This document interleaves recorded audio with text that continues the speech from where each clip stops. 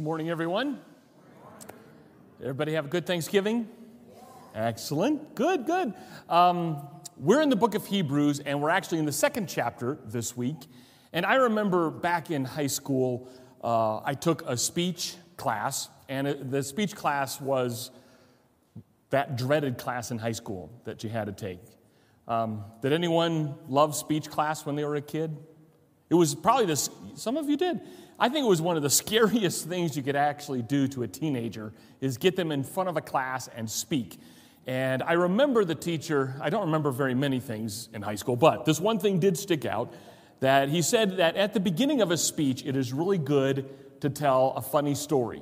And if you tell a funny story, the audience is going to give you another couple minutes, and then that couple of minutes you build up to another big story, and then eventually you get to your point, but it's so full of stories that they're very entertained. It doesn't have to be jokes, but it should be just a funny story that kind of gets people on your side.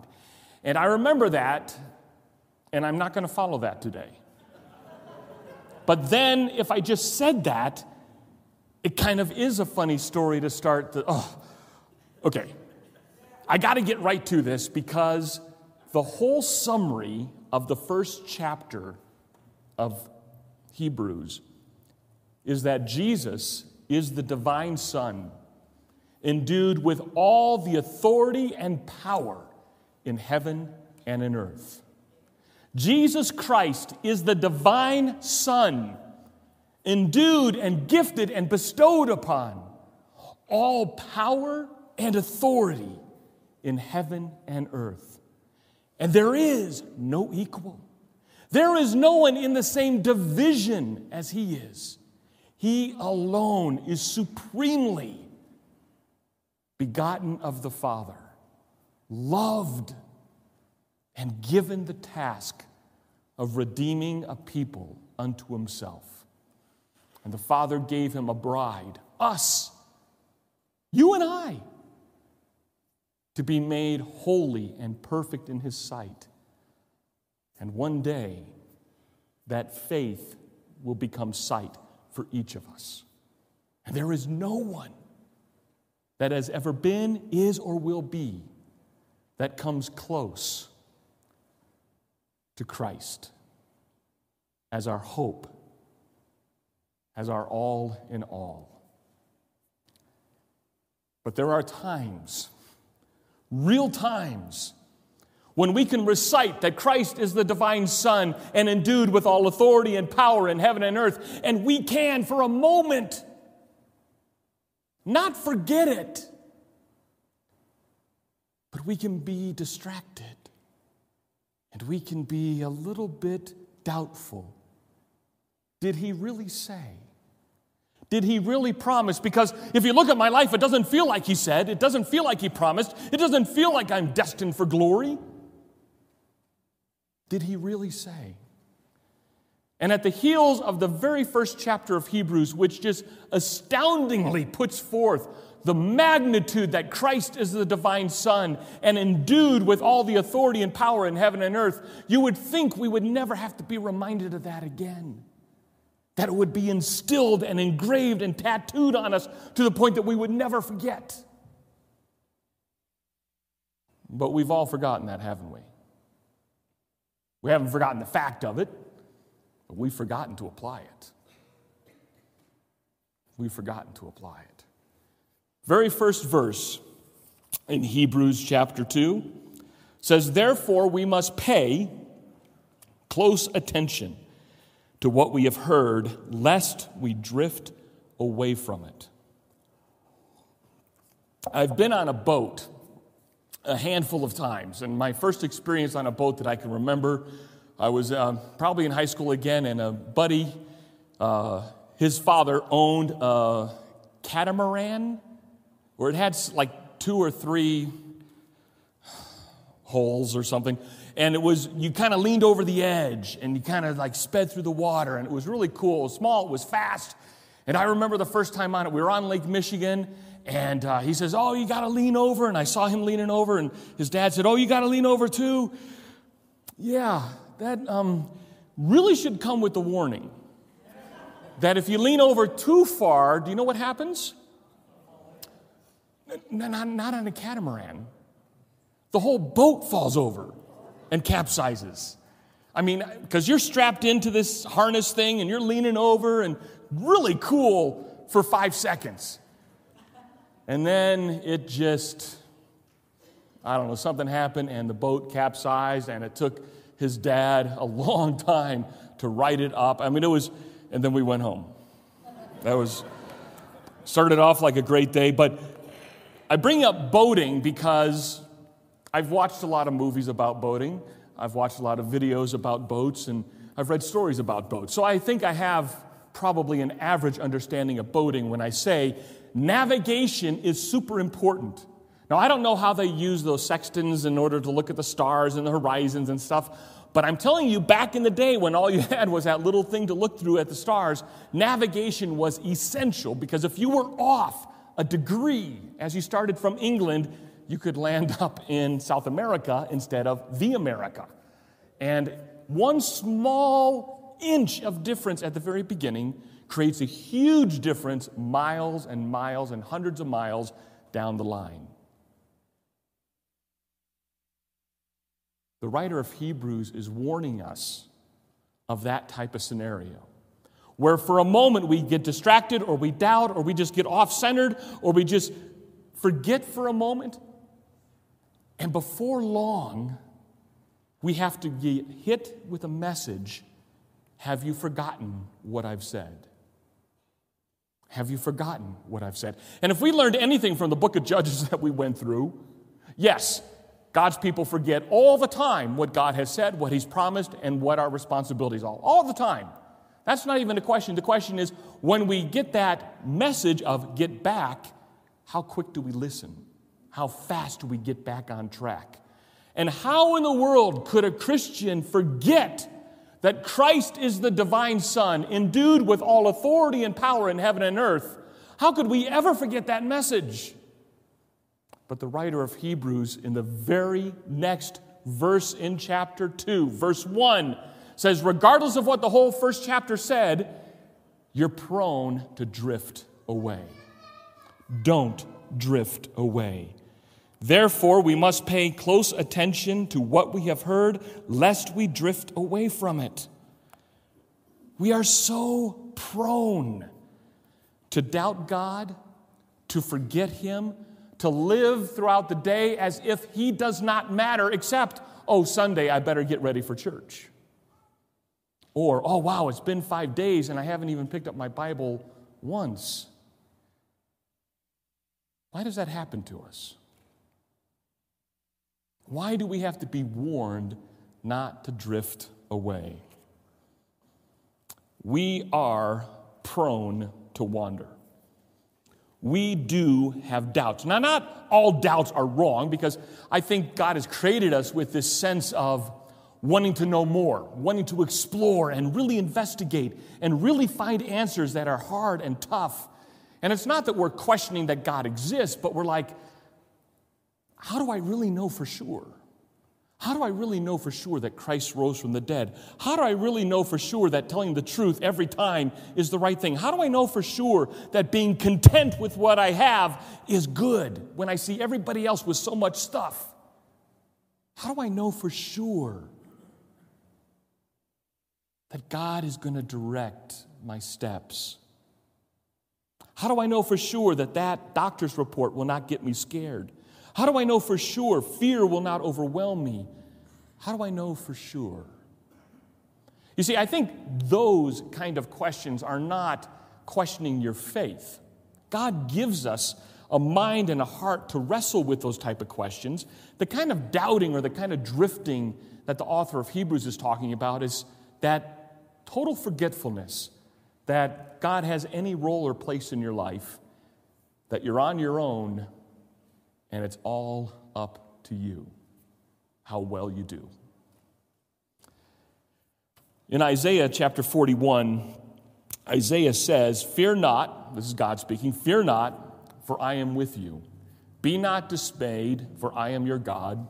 I will help you. I will uphold you with my righteous right hand." If there is ever a verse that you should probably write down in the front of your Bible or send to yourself as a text so you never forget this, is Isaiah 41:10. Because in that verse, you have encapsulated in that, you have in this beautiful package of words, everything that God has promised to be for you. Fear not. Wow, there's a lot of fear in our lives. Why should we not fear and dread and have anxious thoughts about anything? For I'm with you. God is with us. So we don't have to be dismayed. We don't have to be overwhelmed. We don't have to be all hope is lost. Why? Because I'm your God. Wow. That should settle and bring peace and calm in our hearts like no other message. I am with you. Don't freak out when this happens in your life. Don't throw up your hands and say, there's no hope. I'm your God, and I am with you. And he continues, I will strengthen you. What an awesome promise. I will help you. We need help. And I will uphold you with my righteous right hand. Every step that God leads you in and directs you in is going to be good. We don't have to doubt, is his counsel going to err me? Is it going to freak me out? Is it going to destroy me, that counsel? It's always going to be right. It's always going to be perfect. It's always going to be good for us to heed his counsel. Why would we ever entertain any other idol in our life if this is who our God is and what he's promised?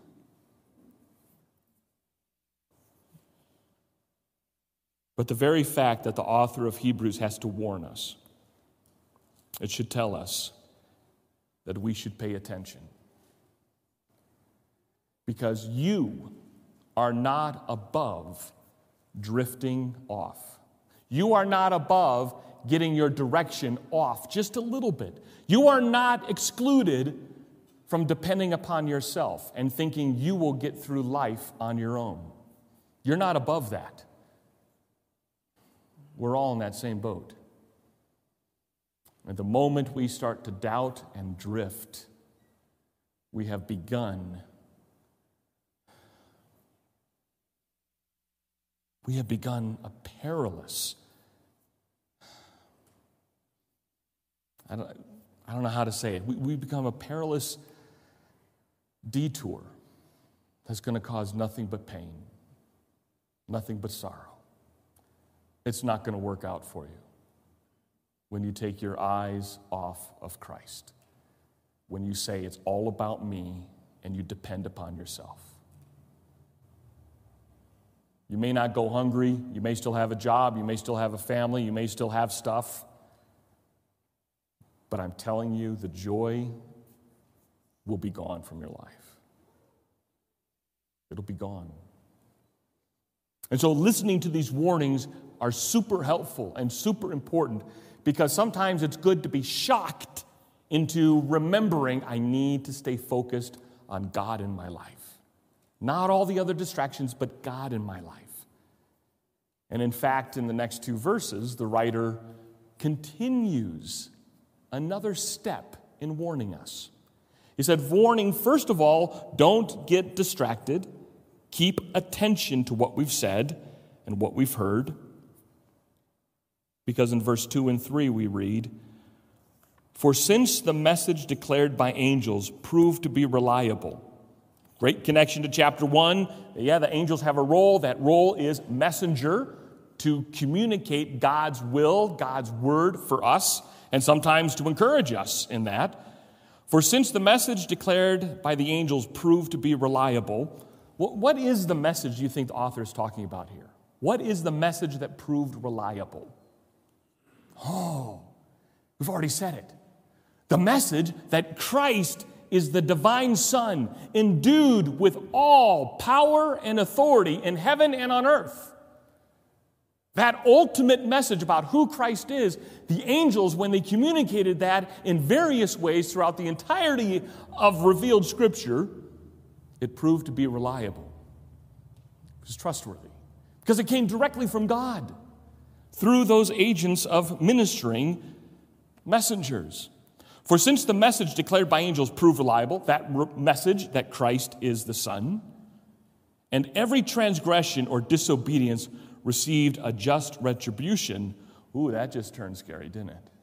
We were just talking about the message of Jesus. We were just talking about Christmas, basically, the coming of the Son with all power and authority in heaven and on earth. And then they move right into this. And every transgression or disobedience received a just retribution. That's talking about every sin is judged. You see, because the angels also came with that message of judgment, of justice, of right and wrong, of making sure that you are following God and not depending upon yourself with that pride, humility, whatever it might be, self-dependence. No, we need a Savior who is Jesus Christ, the divine Son, who is endued with power and authority in heaven and on earth. And any rejection of that, any living contrary to that message,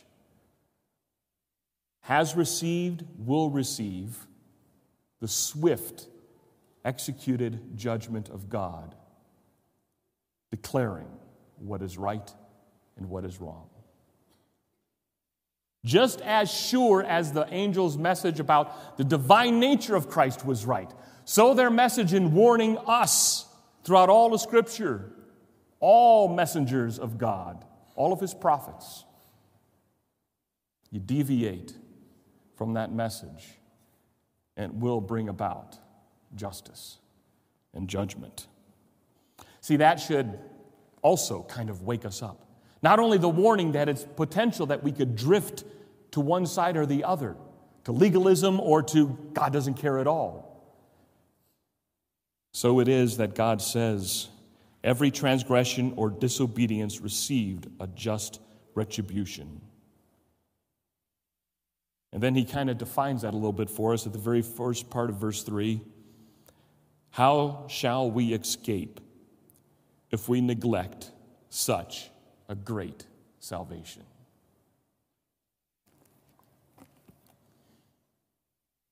What's the answer to that? How can you escape? How can you escape what? God's retribution and His judgment, His justice. How can you escape it? You won't. You will not escape God's justice and judgment and retribution if you reject salvation. You will not. It doesn't matter what excuse you give me. It doesn't matter if you go to the big one and say, I don't even believe there is a God. That's immaterial. Believing Him or not believing Him does not change the fact that He has said concretely in Scripture, there will be a day of reckoning. You will have to give an account for everything you have said, everything you have done, everything you have thought. And if you are standing before the judgment seat with your own power and your own authority and your own goodness and your own righteousness, I guarantee you what the verdict will be. Guilty. There is no other verdict that God will give you if you stand before His throne, rejecting His Son, denying that He exists, saying that the church was mean to you and unfair and unloving, bunch of hypocrites, so you never went to it because, you didn't believe in all that organized religion stuff. I don't care what excuse you come up with. It won't matter. You stand on your own. You've neglected the salvation that He's offered. You will be guilty. The jury won't come back and go, I'm not quite sure what happened. Give Him the benefit of the doubt. There is no benefit of the doubt needed because He sees your heart. He knows you intimately, better than you know yourself. You give yourself all the breaks you can. You give yourself all the excuses. You won't give it to other people, but you'll give yourself all the excuses you want. God is an impartial judge. He sees the heart the attitude behind everything. You can fool a jury of 12 people and a judge. You can fool the entire media organization. You can fool an entire nation. But you're never going to fool God. Because if you neglect the great salvation that He offers, you come to that table of justice with nothing but your own good works. And I know before you say, oh, Tim, I've done a lot of really, really good things in life. I know a lot of people who have done good things. They're going to be fine. Before you go down that line of arguing and that line of prideful self-justification, I would remind you of multiple scriptures that say very basically the same thing. All of your good works are like filthy rags. And when Isaiah uses that phrase, filthy rags, we're not talking about a dirty dishcloth. We're talking about, you know what, I'm not going to say it.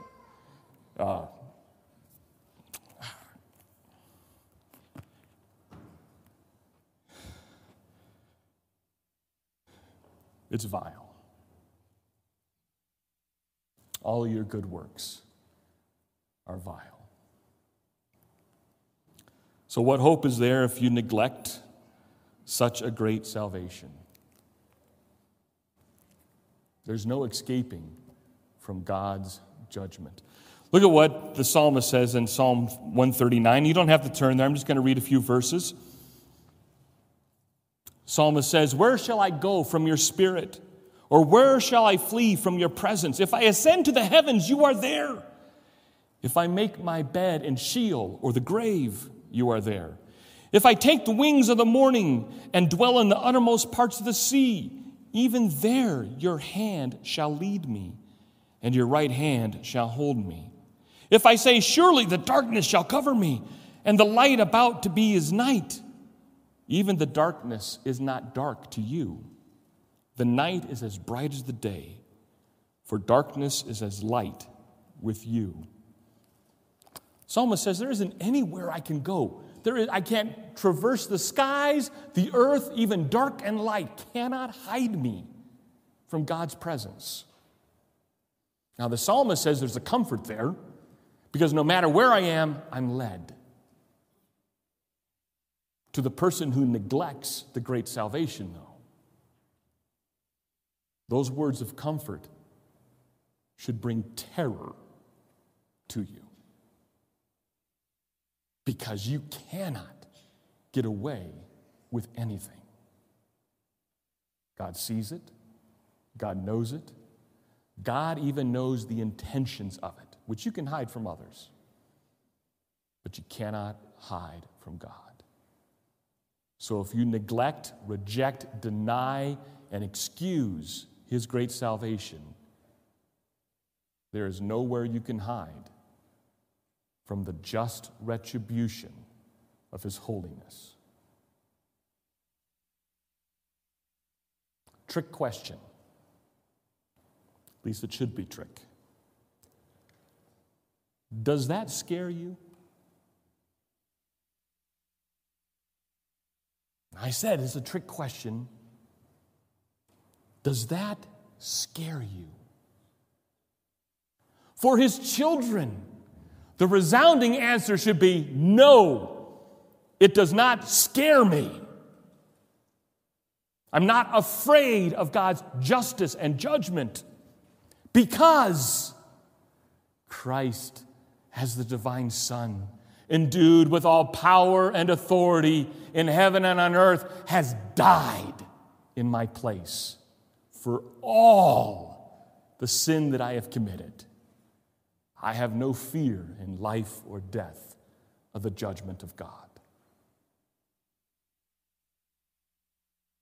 But for the one who neglects such great a salvation, that should bring terror.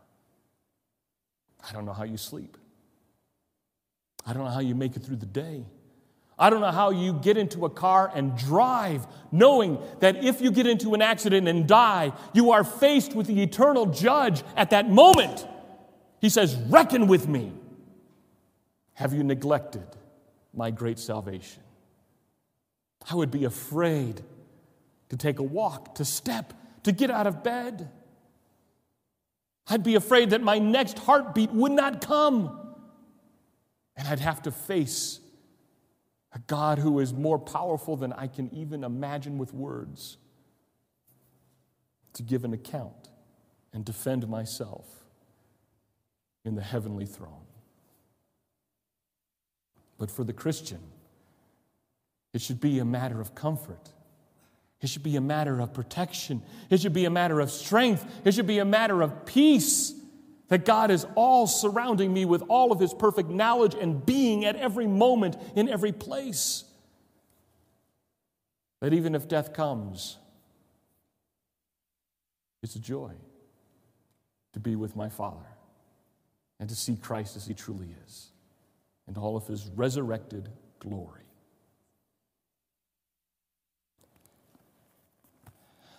I think this lends itself to a question that I think the rest of verse 3 and verse 4 answer. And that question is, well, really, how great is this salvation? So how can we escape if we neglect such a salvation? The answer is we can't escape. It was declared at first by the Lord, and it was attested to us by those who heard, while God also bore witness by signs and wonders and various miracles and by the gifts of the Holy Spirit distributed according to His will. The author says this salvation is so great that throughout the entire revelation of God to man, He has communicated every step of the way how awesomely engaging and beautiful and perfect this salvation is. And He has proved it time and time again. He proved it in the days of Abraham. He proved it in the days of Isaac and Jacob. He proved it in the days of Moses. He proved it in the days of Joshua. He proved it in the days of the judges. He proved it in the days of Saul and David and Solomon. He proved it in the days of captivity. He proved it in the days of the priests and the prophets. He proved it time and time again that He is who He says He is, and the message that Christ is the divine Son, endued with all power and authority in heaven and on earth, is a true message. He stopped the sun. He flooded the earth. He brought forth water from a rock. He brought forth bread from the sky. He parted waters. He fed thousands with nothing. He healed with just a word. He tore down walls by people walking around it and praising God. He even showed His power in saving Shadrach, Meshach, and Abednego from the fiery furnace. He saved Jonah from drowning. He saved countless prophets, countless kings, all through miraculous ways that are just beyond imagination. And He's done the same for you. Listen to what Peter says in 1 Peter chapter 1. If you ever want to know how great this salvation is, this is amazing. He starts in verse 3 of 1 Peter 1. Blessed be the God and Father of our Lord Jesus Christ. Grand statement. May He be honored, praised, and glorified. According to His great mercy, He has caused us to be born again to a living hope through the resurrection of Jesus Christ from the dead, to an inheritance that is imperishable, undefiled, and unfading, kept in heaven for you, who by God's power are being guarded through faith for a salvation ready to be revealed in the last time. Did you hear that, believer? Did you hear something about the greatness of this salvation that God has bestowed upon us? What strikes me from those verses is how certain Peter is that what he has promised won't change. It can't be taken away. It can't fade. It can't rust. It can't be stolen. Nothing can happen to the promise of eternal life that God has given us in Christ. Nothing. As sure as his resurrection took place, as sure as your resurrection will take place, as sure as your place in heaven is established, it will not change. To neglect it is to be hopeless. Now, I want to close with a story from Matthew chapter Matthew 14, really close there. I think you know the story. It's Jesus walks on the water. So I'm going to read the first part very quick, and then we're going to get to the meat of the story. So immediately he made the disciples get into the boat and go to the other side of, this is a Sea of Galilee. Jesus is sending his disciples to another side, and he dismissed the crowds. And after they had dismissed the crowds, he went up onto the mountains by himself to pray. When evening came, he was there alone. But the boat by this time was a long way from the land, beaten by the waves, for the wind was against them. And in the fourth watch of the night, that is probably between 1 to 4 o'clock in the morning, so very early or very late, depending on how you view it, but at that watch, he came to them, walking on the sea. But when the disciples saw him walking on the sea, they were terrified, and they said, "It is a ghost," and they cried out in fear. But immediately Jesus spoke to them, saying, "Take heart, it is I, do not be afraid." And Peter answered him, "Lord, if it is you, command me to come to you on the water." And he said, "Come." So Peter got out of the boat and walked on the water and came to Jesus. But when he saw the wind, he was afraid and began to sink and cried out, "Lord, save me." And Jesus immediately reached out his hand and took hold of him, saying to him, "O you of little faith, why do you doubt?" And when they had gotten into the boat, the wind ceased, and those in the boat worshiped him, saying, "Truly, you are the Son of God."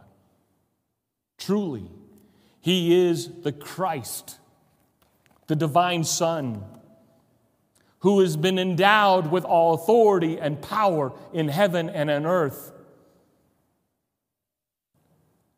So much of this story is worthy of its own message.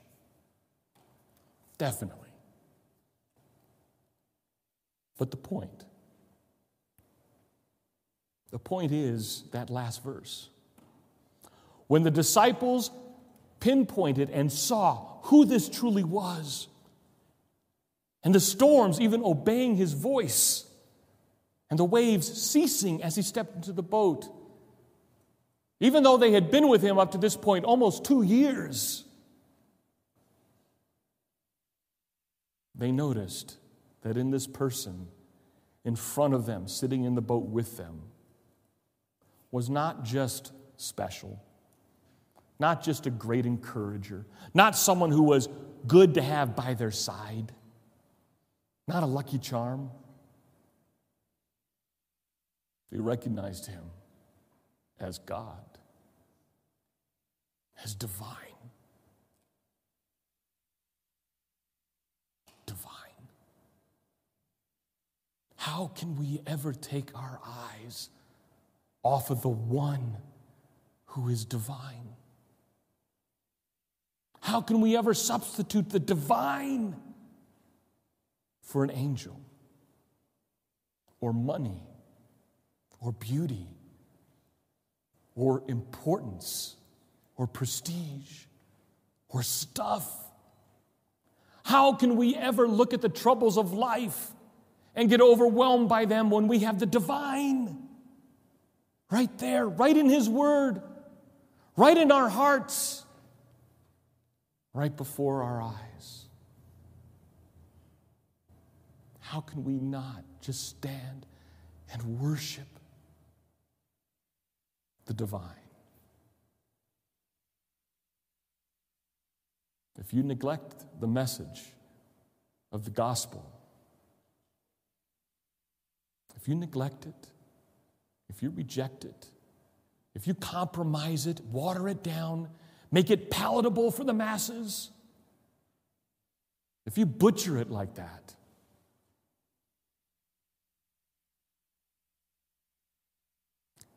there is no hope for you. There is no hope. But you don't have to neglect it. You don't have to butcher it, compromise it, and deny it. Because today is the day that God declares from heaven with all of His wonder, power, mercy, and goodness. Today, this very moment is the day in which you can cry out, Lord, save me. And immediately, Jesus will answer that prayer with yes. Let's close in prayer. Father, to You be all praise and glory and honor and majesty. To You, our rock, our fortress, our foundation. Receive from us the words of worship and a heart that is satisfied with You. For Jesus, You are the divine Son, endued with power and authority in heaven and on earth. May You be the object of our attention this day and forevermore. In Your name we pray. Amen. With us for this last song. It's called All I Have Is Christ. In this first verse, it has a beautiful line where it says, I had no hope that You would own a rebel to Your will, and if You had not loved me first, I would refuse You still. This song is all about how all we have is Jesus. He is our hope. Let's sing.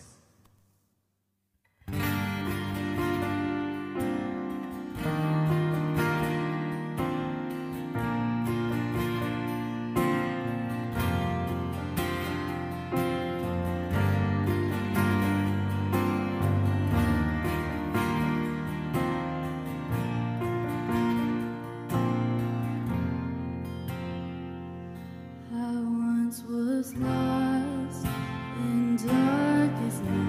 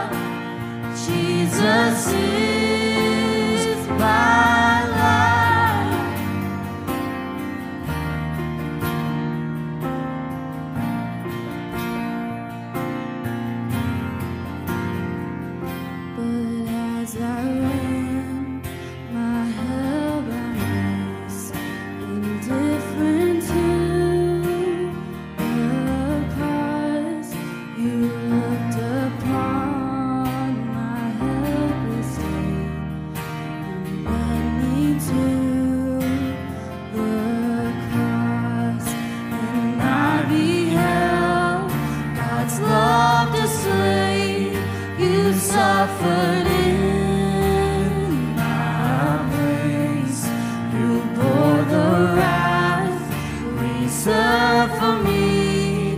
Now all I know is grace.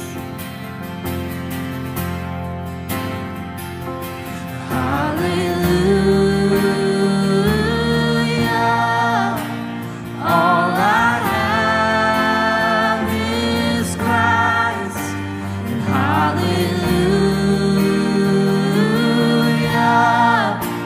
Jesus is my life.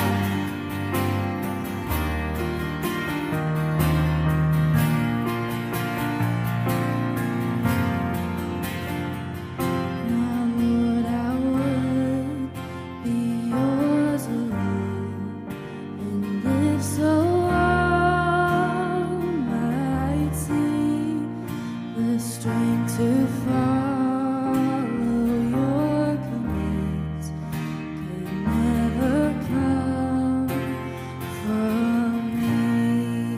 Oh, Father, use my ransom life in any way you choose, and let my song forever be my only boast is you.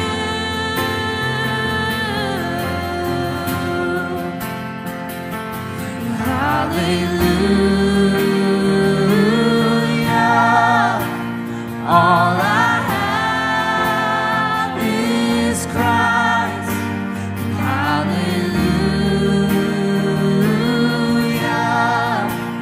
Jesus is my life.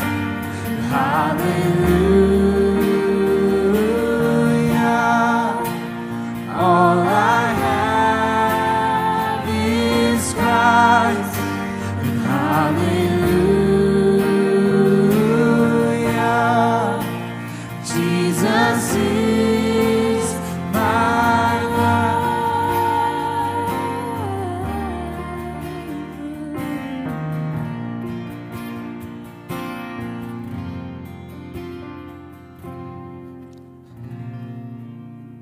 What more can we say but amen?